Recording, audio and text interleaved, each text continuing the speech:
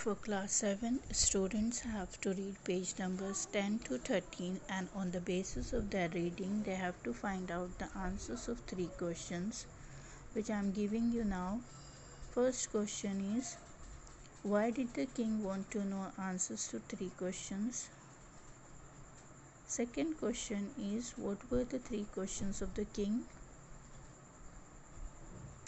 And the third question is, why were messengers sent throughout the kingdom?